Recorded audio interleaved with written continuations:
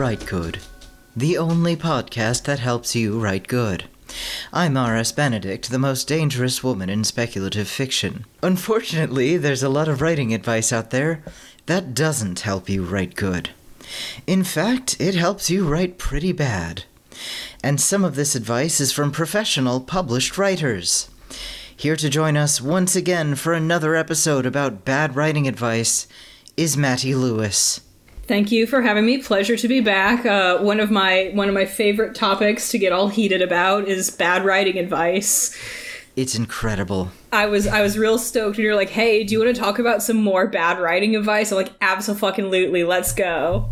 There's so much. There's so much. It's a little frustrating and worrying just because you see so many fledgling writers going into like writing forums and writing communities and asking for advice and getting legitimately bad advice that makes their writing worse, and it's like, oh no. This is the one thing we didn't want to happen. Yeah, and sometimes it's just like a case of the blind leading the blind, where it's like someone who's written 2 short stories telling someone who's written no short stories how to write a story. And sometimes it's a case of like, it's advice from a professional writer, and it worked for them in their particular, their method, with their genre, with their aims, but that doesn't mean it's like a universal thing. Yeah. Or sometimes it's one amateur unpublished writer telling another amateur unpublished writer, here's the advice that I got from a book, like how to write kick-ass stories, that is written by someone whose only significant book is his book, How to Write Kick-Ass Stories, and not his supposedly kick-ass stories. Yeah, that's whenever anyone like talks about like what craft books do you recommend, I'm like, what I recommend you do is look for craft books who are written by writers who you actually like and think are good. Yeah. Like, you recognize their work, you like it, you think it's good. That's a good craft book for you if you want to pick up a craft book. If it's by some nobody you don't recognize, who you like, or like, heaven forbid, it's by a screenwriter writing general writing advice. Unless you're looking for screenwriting, do not take screenwriter advice. Yeah, don't listen to those people. They're fools. The book that I found the most helpful in terms of writing, it's not written like an advice book, it's more about analyzing. It's a book by James Wood, he's a British literary critic, and it's called How Fiction Works. And it just lays out in immense depth and immense detail, here's how fiction works, here's how perspective works, here's what the conventional wisdom is, but here are a bunch of brilliant books that completely violate that conventional wisdom. And you're like, oh shit, that's right, okay. Like, characters always have to be really multi-dimensional and multifaceted and deep. And he's like, well, a lot of Charles Dickens characters are kind of one note. And they're still pretty fucking cool, so... Yeah, and I think that usually when someone says something positive about Dickens, like, the first thing they're going to say is like, oh, his characters are so fun, or like, they're so interesting. Right. Even though they're not the most nuanced or in-depth or three-dimensional, they tend to do one thing really hard, and it's fun to read. People like it. Yeah. Yeah, so why don't we dive in? First, we're going to start with a rather infamous bit of bad writing advice that ended up making the news indirectly, which is that writers don't need to read. And in fact, it's ableist to say that writers should read. Yeah, when I made this claim on Twitter, I think it's maybe the most shit that I've ever gotten. And I have definitely said some things on Twitter that are, like, objectively spicier and more inflammatory than, yeah, writers should read. Yeah. Yeah, and it's bizarre. It's really, really bizarre. And also, writers should read the classics. Which, yeah, I think they should. A lot of the times these things are classics because they're good, and I know that what goes into determining what's classic or not is very political and very biased, but I can't really think of works in the classics that don't have some kind of merit. Even if they're books that I don't particularly enjoy myself, I can understand why, like, The Scarlet Letter is assigned to students, because even though it's not a book I particularly enjoyed, I think it has it's one I love, actually, but yeah. It's one of my favorites, but I still think it has a lot of merit, and it's worth reading, and you can get something out of it, even if it's not, like, fun for you. yeah, see, this is me, like, with The Great Gatsby, which I think you do like. I fucking love The Great Gatsby. I don't particularly like The Great Gatsby, but I'm like, I understand why we read this. Like, I get it. It's just not my bag. I think Yeah. maybe I'd like it better if I reread it, like, now than I did when I was, a junior in high school or whatever. Yeah, but- it hits way better around age 30. Yeah, so I'm about at the right age to reread it, I think. Yeah, you were at the perfect age. Like, when I first read it in high school, I'm like, whatever. And then I reread it around when I turned 30, and I'm like, holy fucking shit. Oh my god, it hits so well at that age. Yeah, I think the complaint that people make about, the classics is overwhelmingly, like, white straight guys, and that's not untrue. Like, that is true, but they're the white straight guys who wrote well. And most of them weren't straight. Yeah, and a lot of them weren't Most straight. of these guys were at least bi. Yeah, at least, like, a little bit bi-curious, maybe. Like, Herman Melville really liked men. yeah, he had a big old crush on Nathaniel Hawthorne, speaking of the Scarlet Letter. Like, that's, like, in his Massive. letters, and I'm like, yeah, I guess maybe you could argue that, the time was different, and people expressed their feelings about each other, and, like, different verbiage that we would today consider more romantic than it might have been back then. But, like, I read some of those letters, I'm like, well, I don't know. I think that may be stretching it a little bit. I'm not going to make, a definitive statement on the sexual orientation of a dead man who I have never spoken to and never will, but there's room for some consideration, some thoughts, maybe. Oh yeah, the letters he wrote, it wasn't just like, oh, I love you, I embrace you. It was like, he compared the two of them to, like, man and wife. Or something like that, and it's like, it's oh pretty wow, good. okay, yeah, and the fact that, like, Hawthorne started ghosting him after he received the letter is very Yeah. strong indication. It's telling. Like, he just went like, oh shit, oh no, I don't know how to respond to this. I don't know how to friend zone people because it's the 1800s and the friend zone hasn't been invented yet. Yeah. I don't know how to do this. Oh shit. Yeah. Yeah, so I think that whole argument is like, do you need to read all the classics? No. Do you need to read every classic? Not possible. No one's got the time. Yeah. Do you need to like all of them? No, but it helps to read some now and again and kind of understand, if nothing else, understand, like, the influence that they've had, kind of the historical and cultural impact, because a lot of these books have had them. And, like, Yeah. it doesn't even have to be, like, a classic Harold Bloom Western canon classic. It can just be, like, yeah, it's a classic of its genre, or, like, it can be a classic of another region of the world. It can be, a Chinese classic instead of an American or an English classic. But there's something to be learned from pretty much any book that we've kind of collectively decided, oh, like, we're gonna still read this a century plus after it was written. Yeah. You could read The Pillow Book, which was written by a Japanese lady of the court, which apparently is just kind of like gossip. A lot of it, it's just like a centuries old gossip and a woman being, like, really catty, which sounds pretty good. Yeah, it's like, just open your mind, and it will only hurt for a minute, and you'll find something you like, I think, if you try.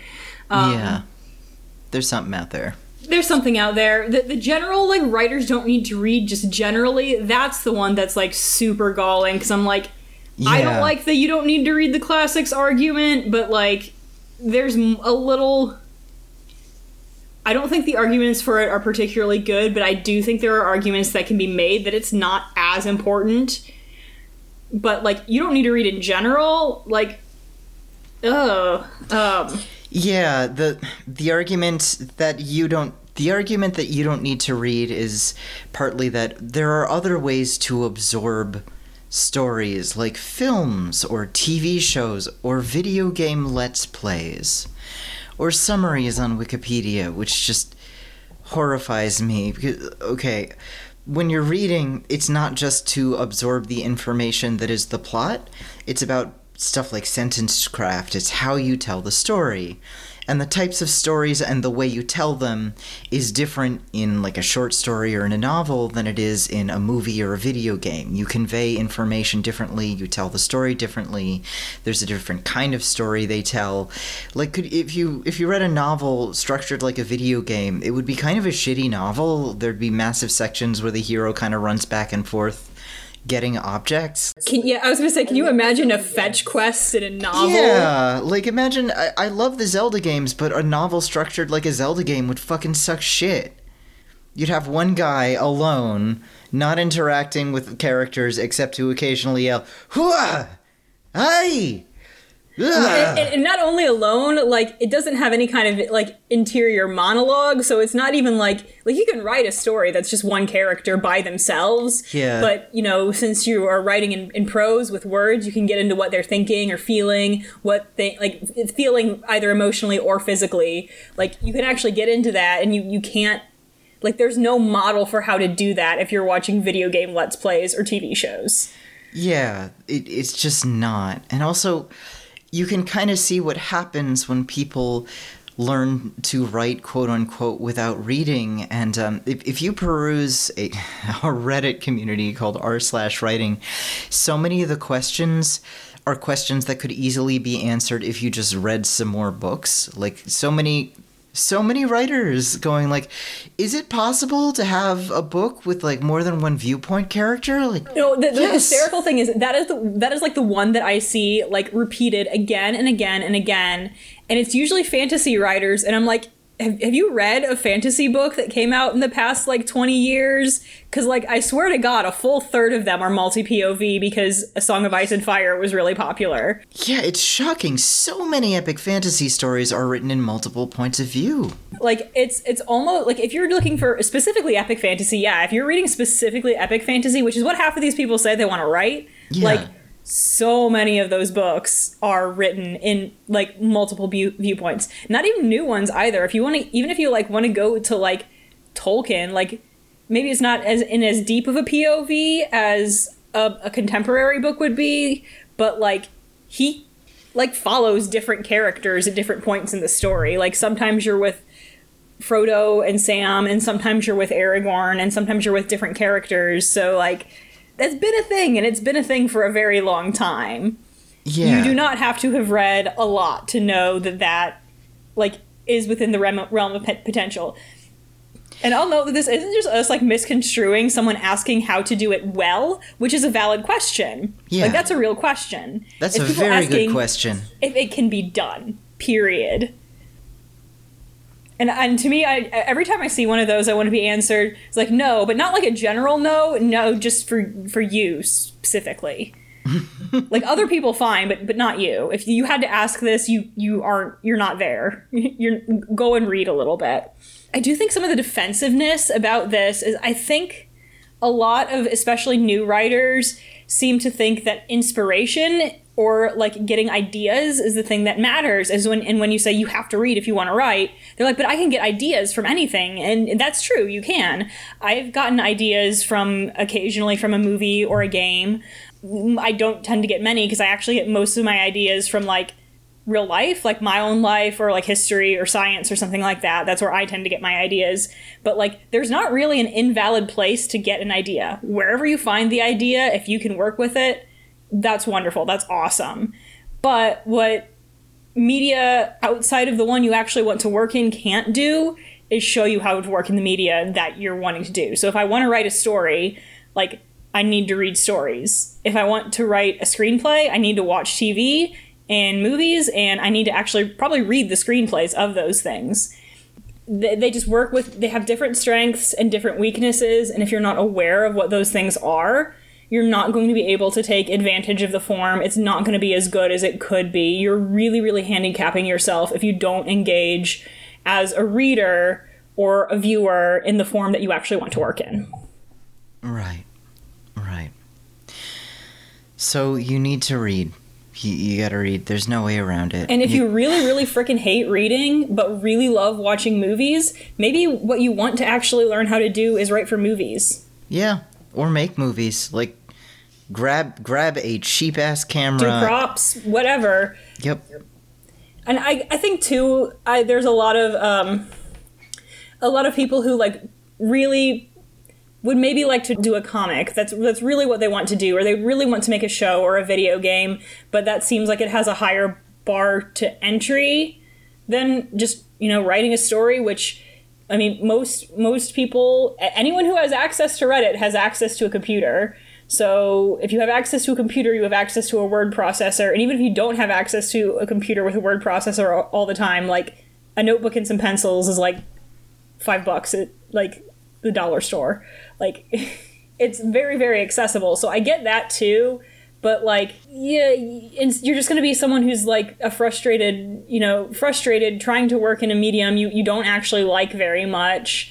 And you would probably actually do better doing like a kind of janky, like, stick figure comic or like shitty RPG Maker video game. You'd probably actually get more out of that than you would, trying to write a novel when you don't like reading novels. Yeah, it is obviously harder to make a movie or make a video game than it is to write a story, but the tools are a lot more accessible to an average person than they used to be. There are free tools that will allow you to make a video game, or extremely very cheap tools that will allow you to make a little video game, and there are communities of people who do this for hobbies who would love to help you out, and there are some studios and game developers who became professional after starting out doing that stuff. I'm pretty sure the people who do Wadjet Eye Games started off doing like making these little point and click adventure games as a hobby on some kind of internet forum or something, and they just... Didn't the guys who made that movie Talk to Me that just came out, didn't they start out with like a YouTube channel or something? Or something like that. And there's like a lot of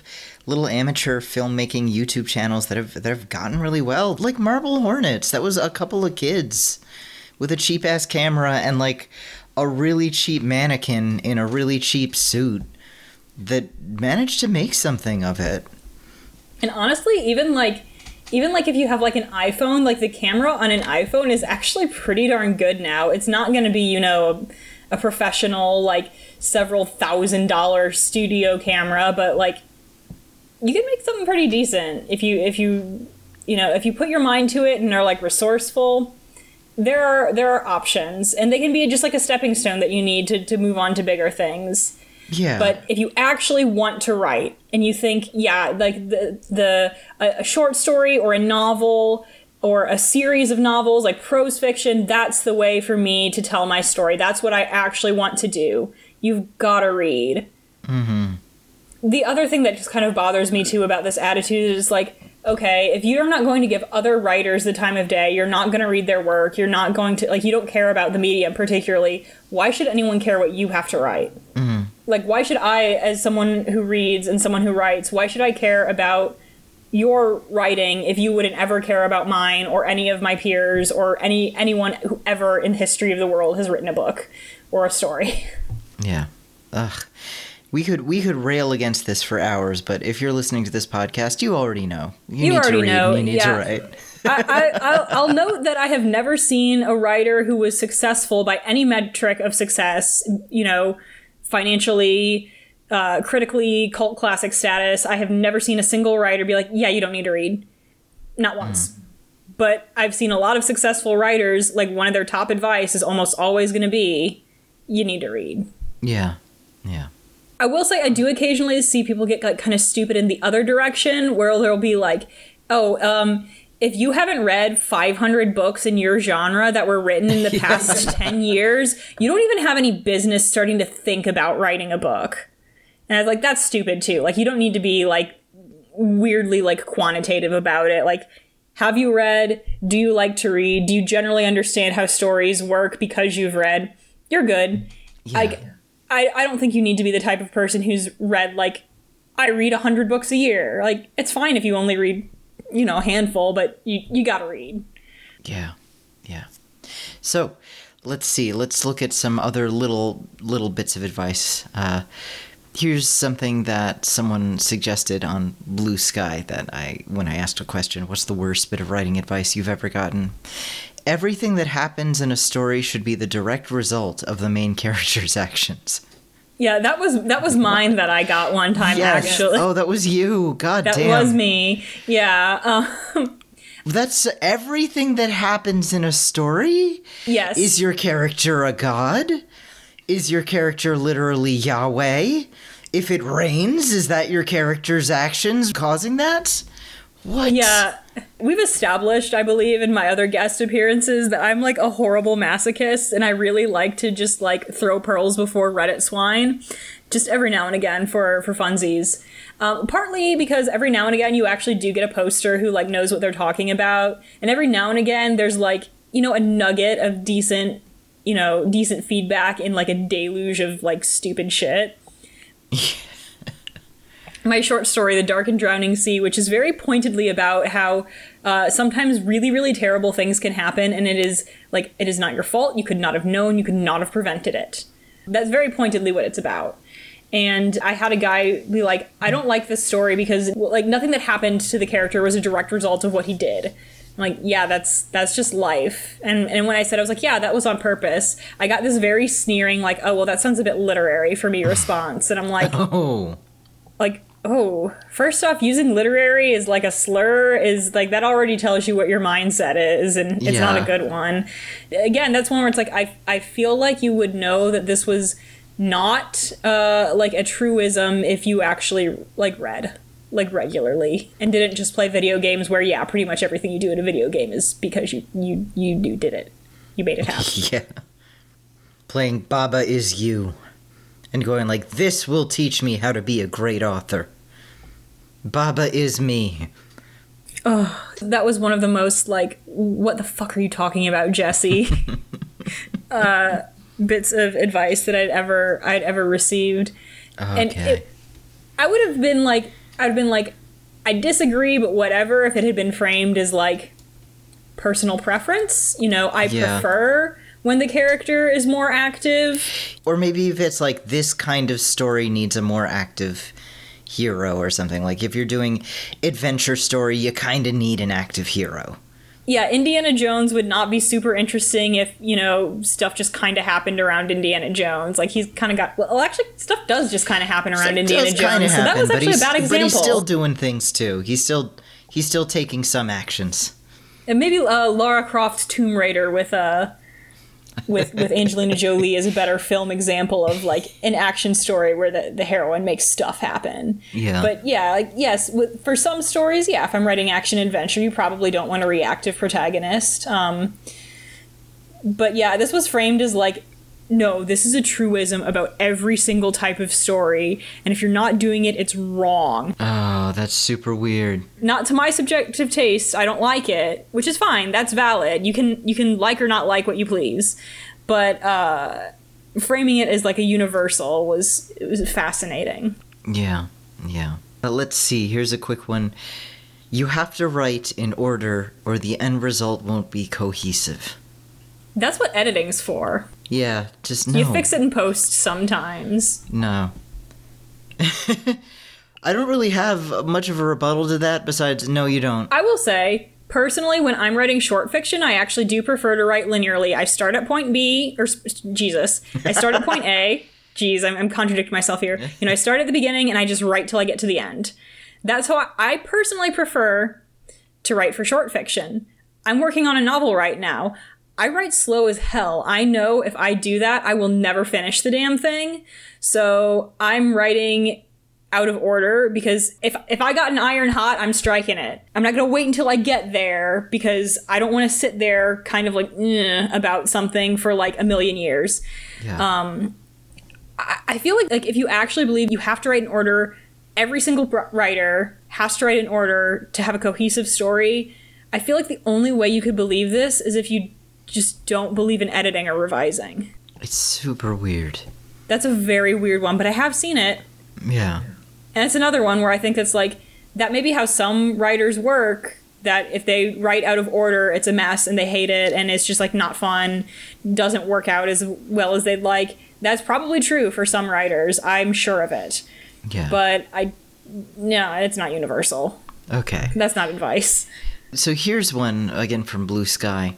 If you can't remember it without writing it down, then it probably isn't worth remembering anyway. which is like, who on earth has that kind of flawless memory? Unless you've reached operating Thetan status. Like, you are not going to have a perfect memory.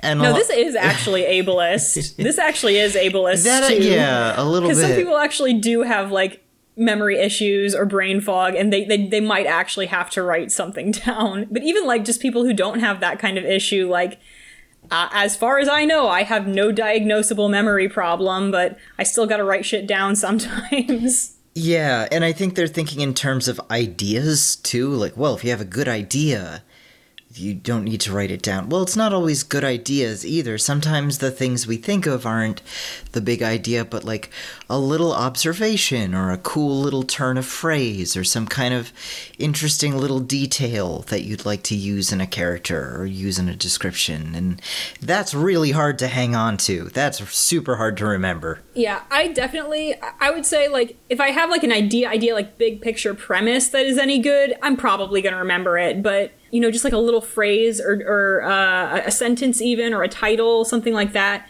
very well could slip my mind if I don't write it down.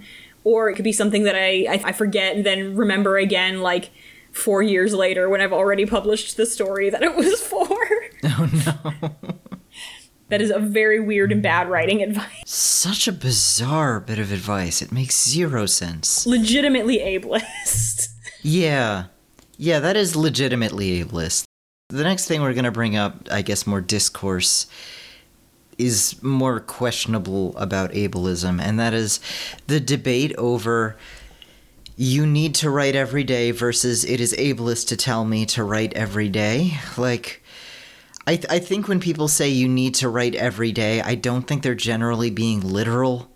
Like, oh, if you're in a coma and you're not writing, you're not a real writer. It's like, oh, you had, like, you know, massive food poisoning coming out both ends, but you didn't get your sentences down today? Like, damn, you're not a real writer. No, everyone has days where it's just not going to happen for one reason or another. You're not feeling well. You know, it's your spouse's birthday. You're on vacation. Work's been hell. Whatever. Everyone has things like that. I think what they do mean, or what they should say, is you need to write regularly. Then that can look different for everybody. That can look different for people at different, you know, phases of their life. There are times where, you know, writing regularly for me is, yeah, I write like 5 out of 7 days a week for a little bit. And sometimes writing regularly for me is, I only write 1 or 2 days a week. But you do have to make a habit of it. Yeah, and that's really it. You just have to do it consistently, and that's all there is to it. You just gotta fucking do it. Yeah, and at a certain point, like I know I don't have, like, the most writing stamina, I will say. I know that about myself. So I adjust my expectations of what I'm going to do accordingly. I don't expect to churn out a 500-page novel in a year. That is not a realistic expectation for me and how I write and the amount of time that I can or want to dedicate to it. I'd like to write a short story in 3 months. I can do that. That's reasonable for me. Yeah. Now, let's talk a little bit about head hopping, and I'm actually going to give us the case for head hopping. A lot of kind of beginner writing forums and beginner writing guides tell you not to do what they call head hopping, and that's where you're hopping from one character's head to the next. You're shifting perspective from one character's internal thoughts to another character's without a break in the novel. So, if you've been going for a close third-person limited point of view thus far, and then you switch halfway through, and then you don't do it again, it can be a little sloppy or jarring. But if you head hop throughout the book, then I think you're being consistent and it's fine. And I don't know if it counts in a third-person omniscient book, but third-person omniscient books tend to head hop all the time. They go from one character to the next. I don't know if it counts, because that's just kind of this, that's just the format, basically. Like, that's like the point of third-person omniscient. Yeah, it's something that occurred to me when I was reading Clive Barker's The Hellhound, or The Hellbound Heart. It hops between the characters' perspectives within the same page, same section, same scene, same paragraph sometimes without a break. And it works. It seems to sort of hop from one character to the to another during an interaction, and then it stays with the other character. It's almost like the camera's following one character, and then it goes and follows the other character. And like I actually recently read The Hellbound Heart for the first time. It's not confusing. Like it's easy to follow. Yeah. Clive Barker knows what he's doing. So many, especially beginner writers, get like that head hopping thing becomes like such a bugbear for them, is because they're used to really only reading third person limited POV or first person POV. They're not used to reading omniscient because it's not that common anymore. So if you're like 17 on Reddit, there is a good chance you've never especially if you didn't do your high school assigned reading either, there's a very good chance you've like never actually read a third person omniscient book. Right. So you actually don't know how it works. But so I understand why, like, especially younger beginner writers are like so like thrown off by it, because it's not a common thing anymore, but it can work. It can work great. Yeah, I think it takes a deft hand, like I will say. Like it's not something I would probably personally try. I don't think I have quite the... I'm not going to say, like, I'm not a good enough writer to do it, because I am at the point where I'm like, I'm not going to be that humble. But it's not a skill that I have worked to develop to a point where I would feel comfortable just, like, doing it without a lot of practice first. But you can absolutely do it. Yeah. I think it's one of those pieces of advice we give to beginner writers where we're leading them wrong, where we tell them just in across the board, don't do this, rather than... this is possible, but it's a little tough. Or it'll be framed like never do this, instead of like, hey, I noticed you're going for a third person limited, or hey, I noticed you're writing in first person. When you're doing that, you don't want to do this because it breaks the POV. That's valid. You know, if someone's given you a short story and the entire thing has been in third person limited or first person, but there's 2 lines that are like obviously from the POV of a different character, that's a mistake. If it's consistent and it makes sense, that's not a mistake. That's an artistic choice. And it's got a place. It's got a purpose. Sometimes you may not like it, but like sometimes it really slaps. Mm-hmm. Yeah. Now, here's a bit of writing advice, and we're not going to say exactly who it came from, but I think I've seen more than one person say this, so... Yeah. The most important part of every paragraph should be moved to the end. Which is bizarre. No. Wouldn't that make your paragraph structure really repetitive? I'm just wondering, so I can see in a nonfiction how probably a nonfiction or like something more journalistic, there might be an actual identifiable, like this is the most important part of the paragraph. But if I'm writing a story, like how do I tell like what the single most important line and which is the most important sentence in my paragraph? You know, this is actually like a really funny one, because I remember when I was in undergrad, I had a short story I had written for like an independent study with one of my professors, and his comment on it was that I wrote it like I structured it like an essay, because I'd been so used to writing essays where like I was leading with something that was like obviously like the most important, and then everything else was like following. Mm-hmm. And he was like, you need to not do that. And I, kind of restructured my paragraph so I wasn't doing that, and it was a much better story that way. Yeah. It's such a strange bit of advice that doesn't really make any sense to me. Move the most important part of every paragraph to the end. I kind of think that if you're looking at one sentence of the paragraph and saying, this is the important sentence, the other sentences aren't important, do the other sentences really need to be there? Yeah. It kind of reminds me of when, how when you're learning to write, like, an essay, like a persuasive essay or an informative essay in like middle school and high school, they tell you to have your topic sentence for each paragraph. Yeah. And then, after that sentence, you elaborate on it. It seems like almost the reverse of that. And it I don't know. I don't know where this would come from, but I've seen it more than once. I don't get it. It is very strange, but we're going to tell you, don't do this. Don't fucking do this. All right.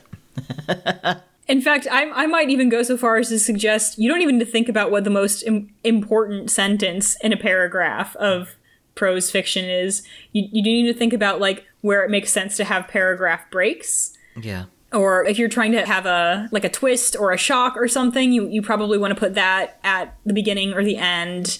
But I don't think this works. I don't like this at all. No, maybe for strange. nonfiction, maybe for something journalistic, not for fiction. Yeah.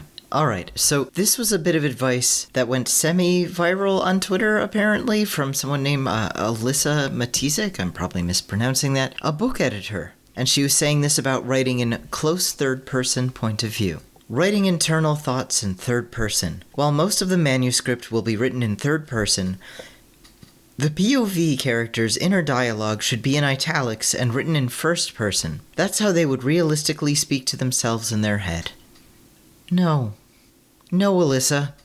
This No. is like such a weird one to me because I'm like, okay, that's one way you can do it. I've seen it done that way. Yeah, but to say this is the only way to do it is bizarre. There are so many other ways. Yeah, you can summarize what they're saying without what they're thinking about. You can just write it not even in italics, and it'll be like, if you have a sentence and you're like, did I leave the door open? Like, you can italicize that and then we'll know that they're thinking, but I don't know. It's weird to make that like, this is the only way to do it. And I think framing it as like a realism thing is like, I don't know about you, but when I'm thinking, I'm not thinking in italics. Yeah. I'm not thinking in complete sentences talking to myself all the time either.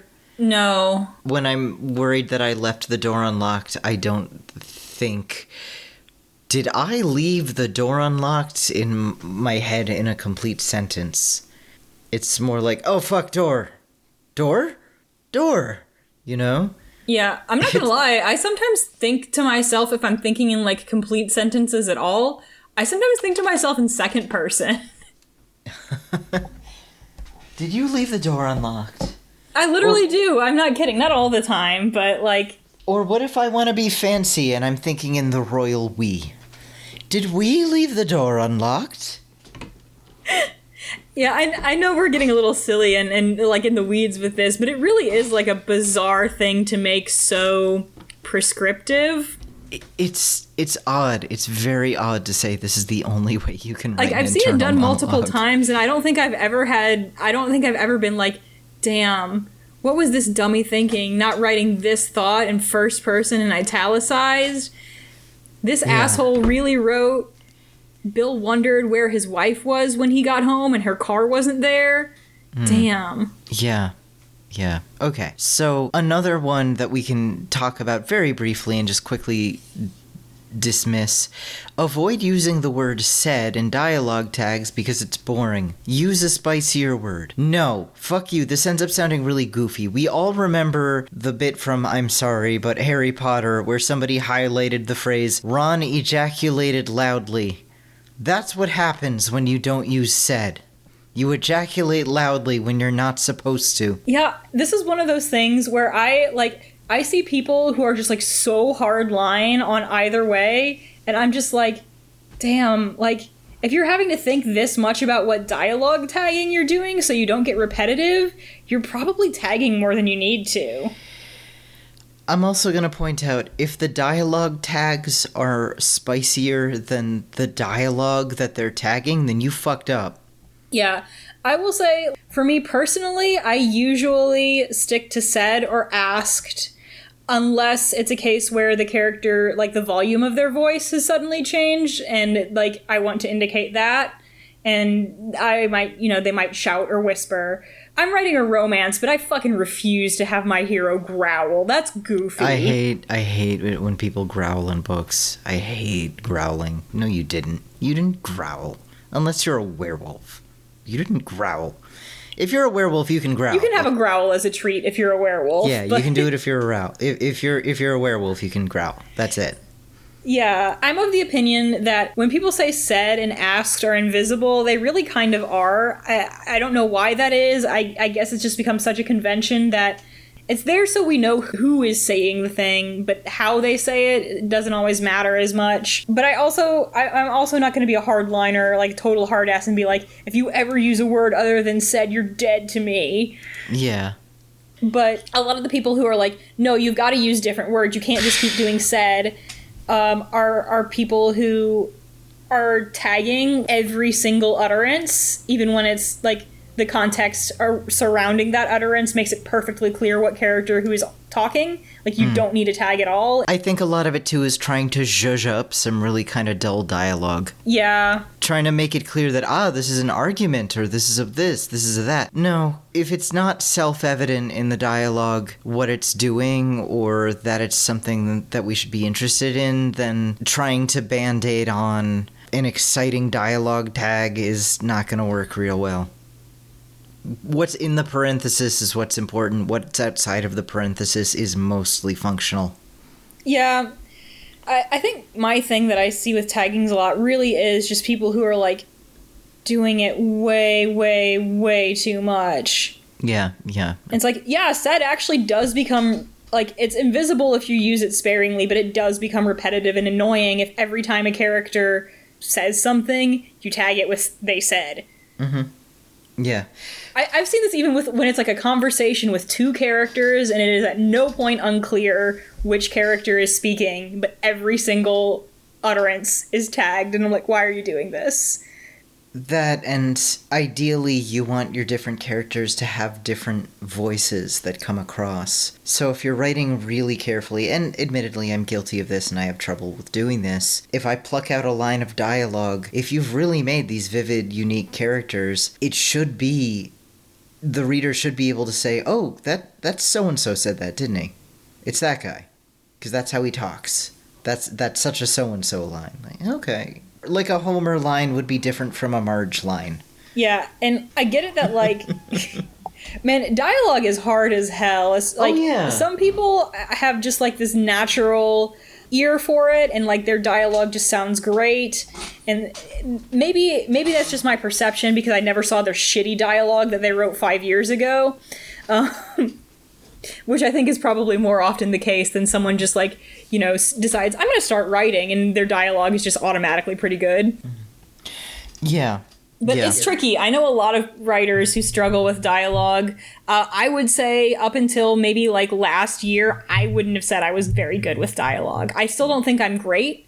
If you asked me to rank my self-perception of what I'm best at in writing, dialogue's not in the top 3, probably not in the top 5. But it just takes work. You gotta work at it. So the idea that protagonists have to be likable or relatable or moral or logical, I see a lot more. I see a lot of people getting angry that this character acted in a way that was irrational. They sort of want more competence porn because that is the modern equivalent of being a good, virtuous Christian, I think, is being a rational, self-interested actor. I don't care as long as they're interesting. Likeable often means bland. Relatable often means exactly like me, the very boring reader. I love horrible little guys.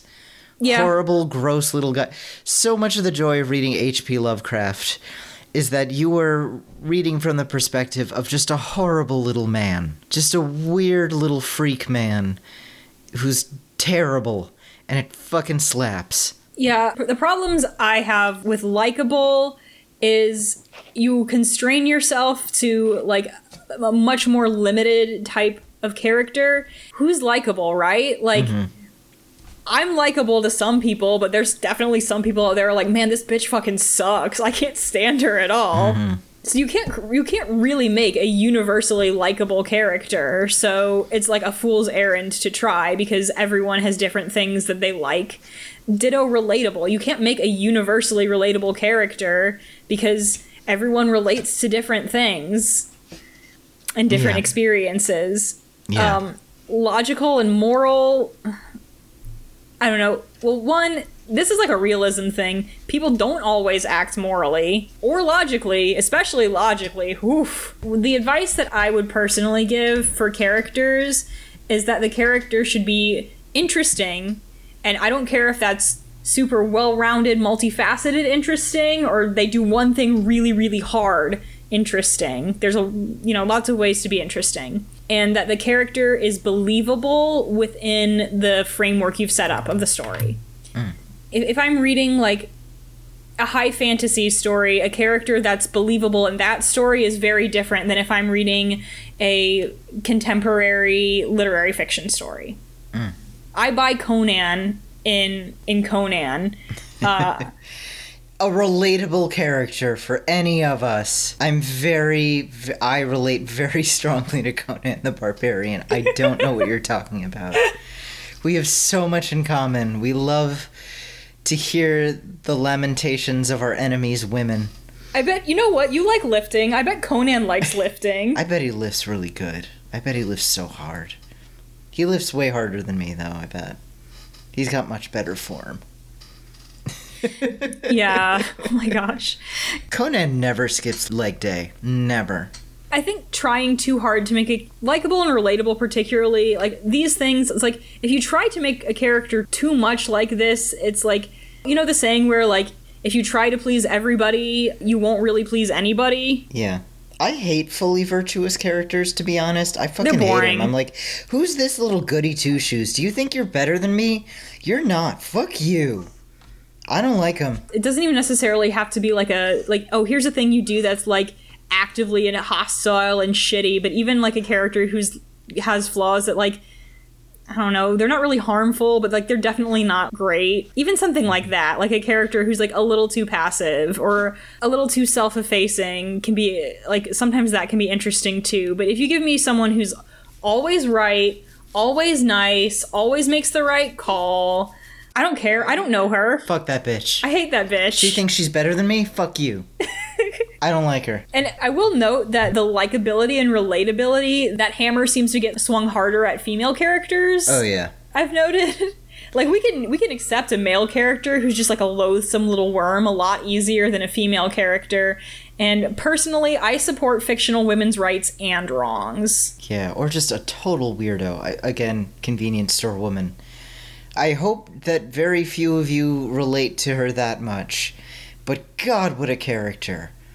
Incredible character. The fact that the bit where her sister is over and they're talking and her sister just asks basically, why can't you just be normal, and starts crying, and Keiko just quietly eats the dented pudding cup that she got from the convenience store where she works. Just eating a dented pudding cup because she didn't want to eat one of the good pudding cups because she loves the store too much. And the store needs the good pudding cups to sell. Oh my god. Incredible moment. That's like a perfect example of what I'm talking about, where, like, I want a character that's interesting and a character that's believable in the setting. She's so fucking weird. She's rocks. weird, but she's not weird in a way that clashes with the setting or the story. I believe that someone like Keiko exists. Absolutely. Keiko rocks as a character. She's terrifying as a person. I do not think I would want to be friends with Keiko. You couldn't be. You're not a convenience store. I'm not a convenient... Yeah, that's true. Only if you're a Slurpee machine can you really be friends with Keiko. That is the thing. I don't get the people evaluating fictional characters like they would evaluate people they want to be friends with. Yeah. Keiko cannot have human friends. She can't. She's literally not capable of it. No. Which is what rules about her. She's terrible. It's TLDR, so cool. read Convenience Store Woman. It's so cool. Best book. It is so good. It's so good. I fucking love that book. Okay, so we did a whole episode on this one, so we're not going to spend time on it, but readers/characters deserve a happy ending, and you need to make people feel good. No, suck a dick. That's my answer. Yeah. And for the other answer, listen to one of our old episodes called "The Bitter Medicine of Unhappy Endings." 'Cause no, you don't gotta. You don't Fuck gotta. you. If you want to, that's cool. Yeah. You know, if you feel like I want to tell a story that ends happily, go for it. Go with God. There's no reason you have to. I'm like Nine Inch Nails. We're here to have a bad time. Yeah. Synthesizer. Okay. So moving on. Something that a lot of fantasy writers, aspiring fantasy writers, believe is that you need a magic system if you have magic in your books. And no. This is Brandon Sanderson's fault. He's Oh yeah, it's 100% his fucking fault. He teaches people that they need it, and you really don't. Magic systems came about because of role-playing games, because you need a way to calculate up the damage that happens when you fire magic missile at an orc or something. Yeah, and when you're playing a game, like, you want to have a system so it's fair. Yeah. And someone can't just be like, I slam my palm into the ground and columns of fire come up and everyone dies. Yeah. But magic in folklore doesn't really work that way. It works in a way that's a lot more symbolic and emotional, and it doesn't work so much in a magic system. Magic system is kind of making computer programming out of magic, and it's not science, it's magic, fucker. Yeah, I refer to it as engineer logic, but I think that's really selling engineers short. It's really more like IT guy logic. Yeah. So Maddie, you have a story in which you witnessed r/writing, or It was r/fantasy writers. r/fantasy which writers, is not a place of honor. actually talk an aspiring writer out of a good idea. So tell us about that. I will never forget this. Like I will go to my deathbed thinking about this poor writer who got like totally shit on by r/fantasy writers. So it was this writer who was asking for feedback on this idea for a magic, not system, but magic in their story. And it was a necromancy type magic, and the ritual involved taking a corpse and anointing the body in wolf's blood and the eyes in raven's blood. Hell yeah. I was like, this is so cool. It makes, like, does it make sense on a scientific level? Not at fucking all. Does it make sense on a symbolic level? Yeah. Like, a wolf, like, that's a strong and vital animal, so you put that on the body and, like, kind of imbue it with that energy. And a raven, like, that's a smart animal. That's an animal that's far-sighted. You put it on the eyes. Okay, that totally makes sense. Not in, like, a fucking dork computer toucher way, but in, like, I am, like, a Viking berserker, and this is what I'm doing to raise my fallen comrades sort of way. Which, like, that was so cool. And all of these fucking nerds on Reddit are just like, that doesn't make any sense. Why would it do that? You need a system. You need to explain it better. I think I was the only person who posted in a comment being like, no, this actually fucking slaps. All of these people are wrong. They're Philistines. Don't listen to them. You do your fucking, like, black metal ritual, please. Yeah. Yeah, it was literally the only good idea for a portrayal of magic I have ever seen come off of r/fantasy writers, and these dorks all shut it down. And this is why my firm belief is that goths need to write fantasy and nerds need to not. Yeah, definitely. All right. So, moving on, here's another very bad idea, which is to let a robot determine your vividness score of your manuscript. Oh, this one's a recent one, and it got a little discoursey. A little bit of backstory here. Recently, some tech dorks created a product called Prosecraft, which is supposedly to help authors by analyzing the quality of their work. But a ton of writers got really fucking mad because they found out their books were used to train this AI tool and put into a database without their permission. They considered it copyright infringement, and most writers really don't want AI writing tools to exist, so it's like, hey, you're taking our work without our permission and using it to train this, like, scab bot thing. And aside from the moral and ethical and copyright issues, the product created these weird, janky results, like, this book is 96% vivid. The fuck does that mean? How do you quantify vivid percentageness? How is that helpful? I guess the eventual goal was to let writers stick their own books in there to analyze the vividness percentage, but the way it determined vividness was so arbitrary and weird, and it came down to a word list that assigned vividness scores to individual words, and one of the developers actually posted a selection of this list, a selection of the vividness lexicon on his blog on a Medium post. It's a Benji Smith, and I'm looking at it, and it's really, there's some very strange choices, like forest. The word forest gets a 1.8 vividness score, but the word wintry gets a 9.9. I'm looking at this, and there's almost, like, no rhyme or reason. It seems almost completely arbitrary. Mustard gets 6.9, but vanilla gets 7.3. Underpants gets 7.3, but petticoats gets 8.1. I don't understand. Yeah, nipples gets 5.5, but belly button gets 9.4. So maybe we just know where this guy's fetish is. But charcoal gets 6.0, but cyan gets 9.5, and azure gets 7.4. I don't get understand. it. Like, I don't understand how you quantify the vividness of an individual word, because dependent on the context you're using the word in, it can change, like, a lot. Yeah, and on top of the STEM brainworms, I feel like this would also push you to make your writing too wordy, too verbose. Like, I gotta pick a more vivid word. Well, maybe that's not the word you need. The only thing that's sort of consistent is, like, simple colors, like red is a 2.3, blue is a 2.7. I don't know how you decide objectively that red is less vivid than blue. Brown is even more vivid at 3.0. Okay. Yeah, I could see it if it was, like, the most basic, like, okay, like, yeah, like, scarlet is probably more vivid than red in most contexts. But it's not always the most accurate. And then when you get, like, out further, it's like, okay, so scarlet, we can probably agree is more vivid than red most of the time, but is it more or less vivid than crimson? What about vermilion? Yeah, those aren't interchangeable. But those are also different colors. Yeah, those don't describe the exact same shade of red either, so you can't just pick the most vivid one. Yeah, I would not call something vermilion that's crimson. They're not the same. Yeah. This strikes me as, like, someone who doesn't actually know how a thesaurus works. Yeah, like regurgitated is 9.2. Well, why is regurgitated that high?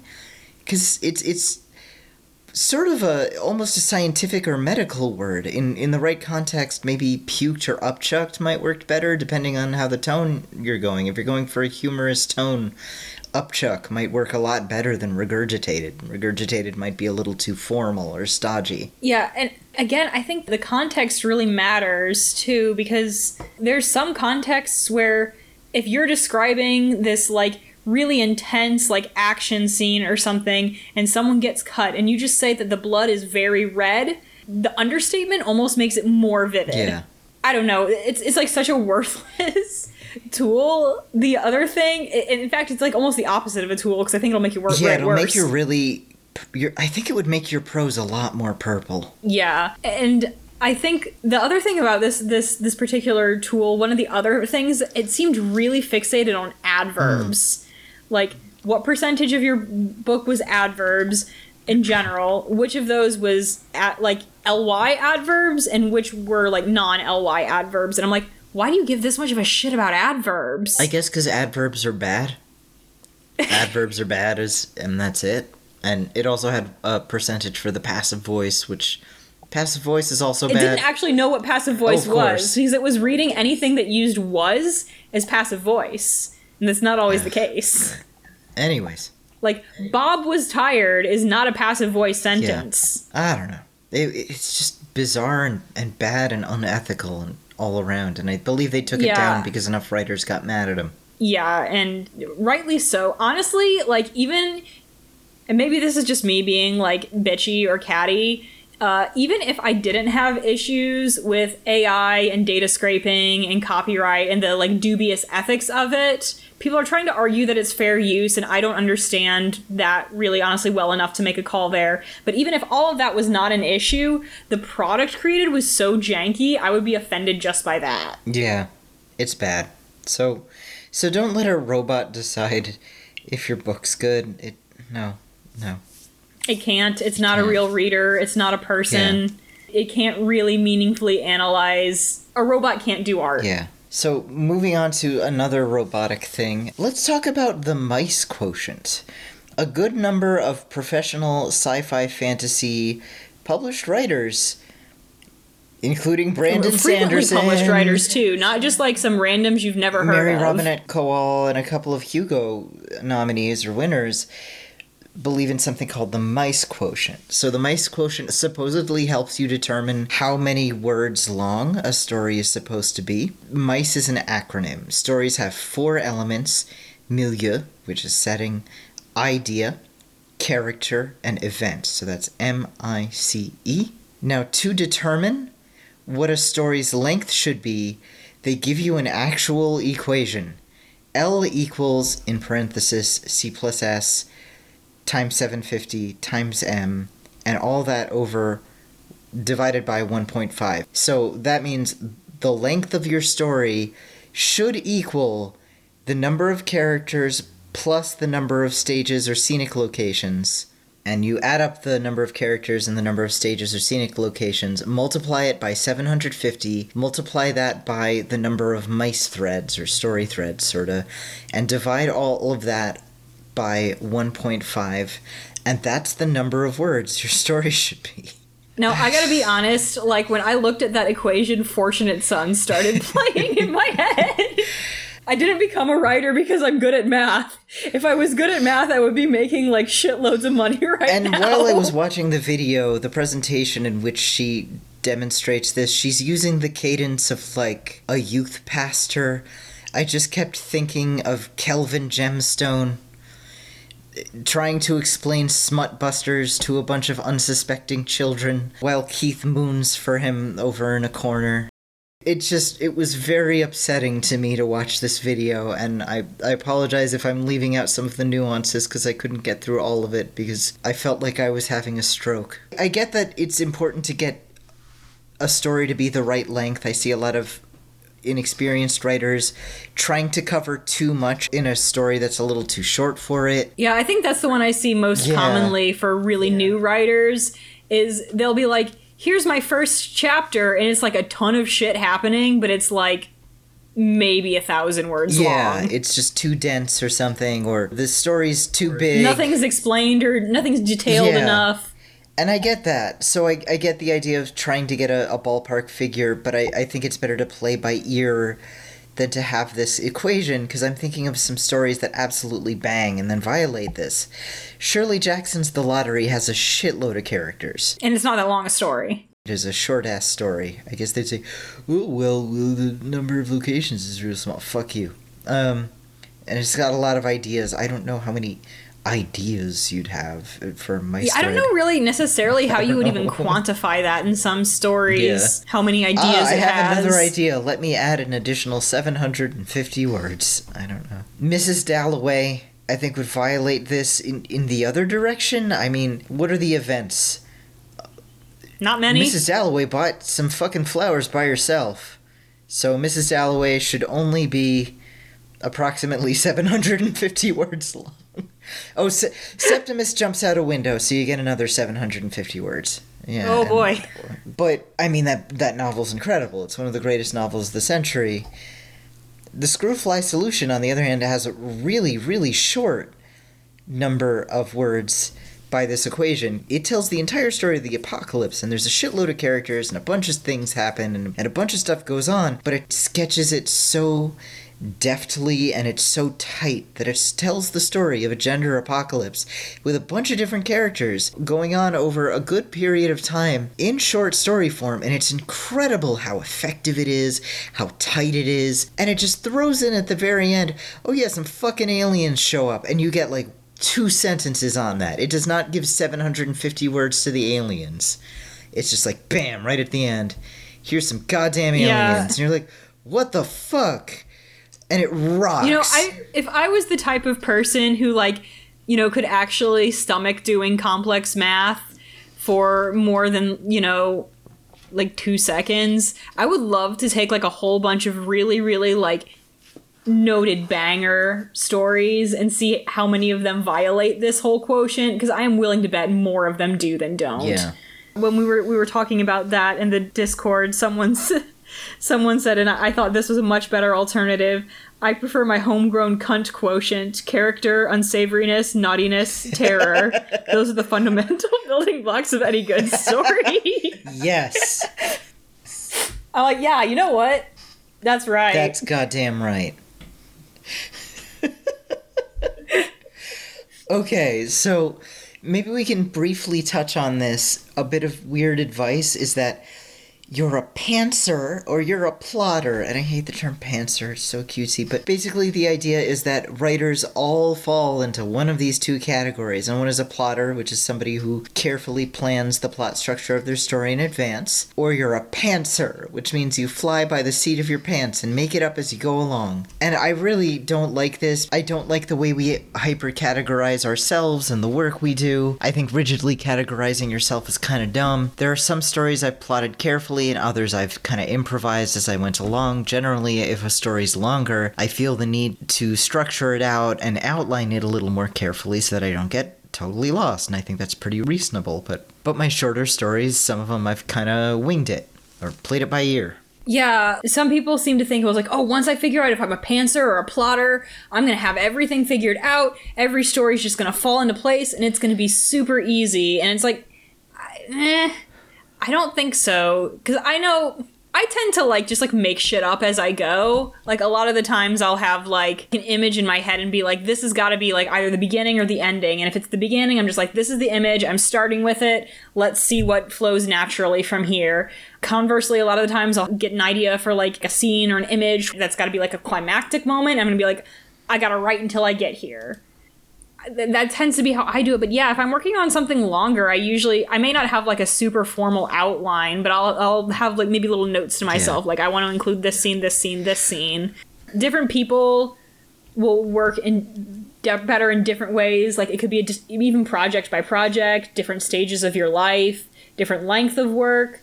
I don't think it's helpful. Like if you decide that like I'm a pantser and if I do any kind of planning at all, I just can't write, and then decide I've really only written short stories, but I think I'm going to be a novelist.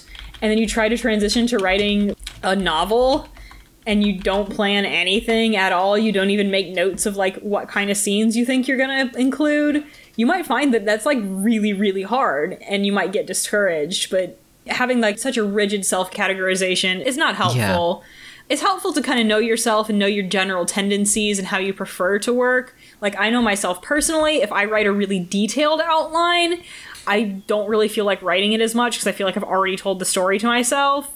But I know I'm like, yeah, maybe I don't want to do like a super detailed outline, but if I do general plot points or like ideas and have some notes, that's helpful. I don't think very many people are like fully one or fully the other, and if they try to work to any extent in the other direction, it's going to totally fuck them up. I don't think that's true. Yeah. Maybe for like 1 in a million people, but I think most people are probably going to be somewhere in the middle, and it could vary by project. It strikes me as being part of this tendency to view ourselves as a type and not a person. There's this great essay from The Outline from a few years ago, rest in peace, The Outline, called Raising a Person in a Culture Full of Types. And it's about how people at this young age sort of decide that I'm a type or I'm a category, and that this determines who I am and what I am, and this determines everybody and what they are and how they are. And it's this really rigid sense of how you identify yourself and how you categorize others that can really kind of fuck you up. Yeah, it's these bitches that think I'm an IFP means anything. Yeah, I'm an INTJ or whatever it is. That's.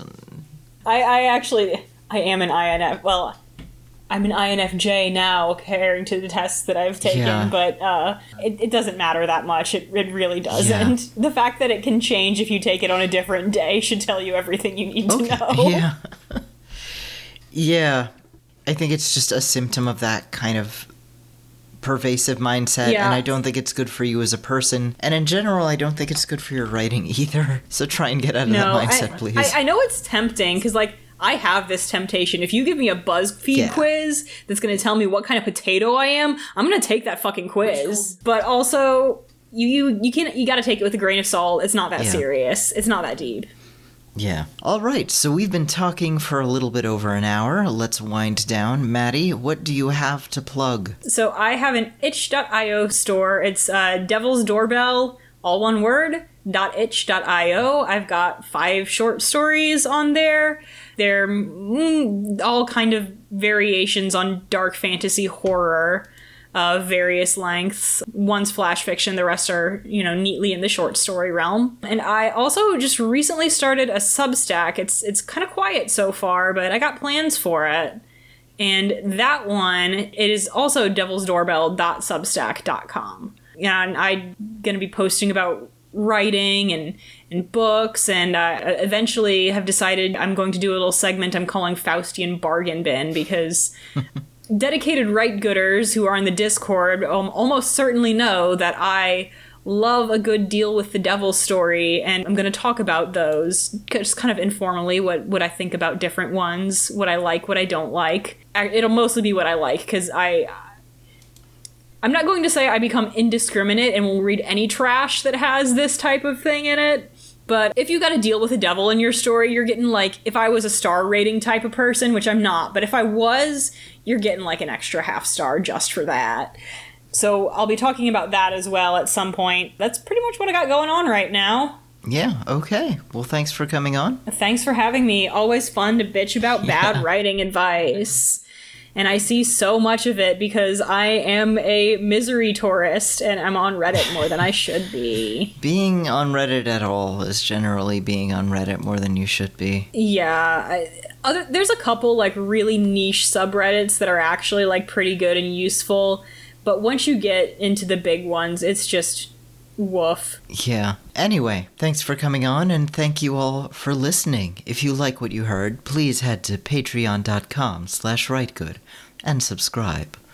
Until next time, keep writing good. This has been Write Good with Raquel S. Benedict, hosted by Raquel S. Benedict and produced by Matt Keeley for KS Media, LLC. Theme song by OK Glass. For comments and concerns, please write to us at writegood@kittysneezes.com.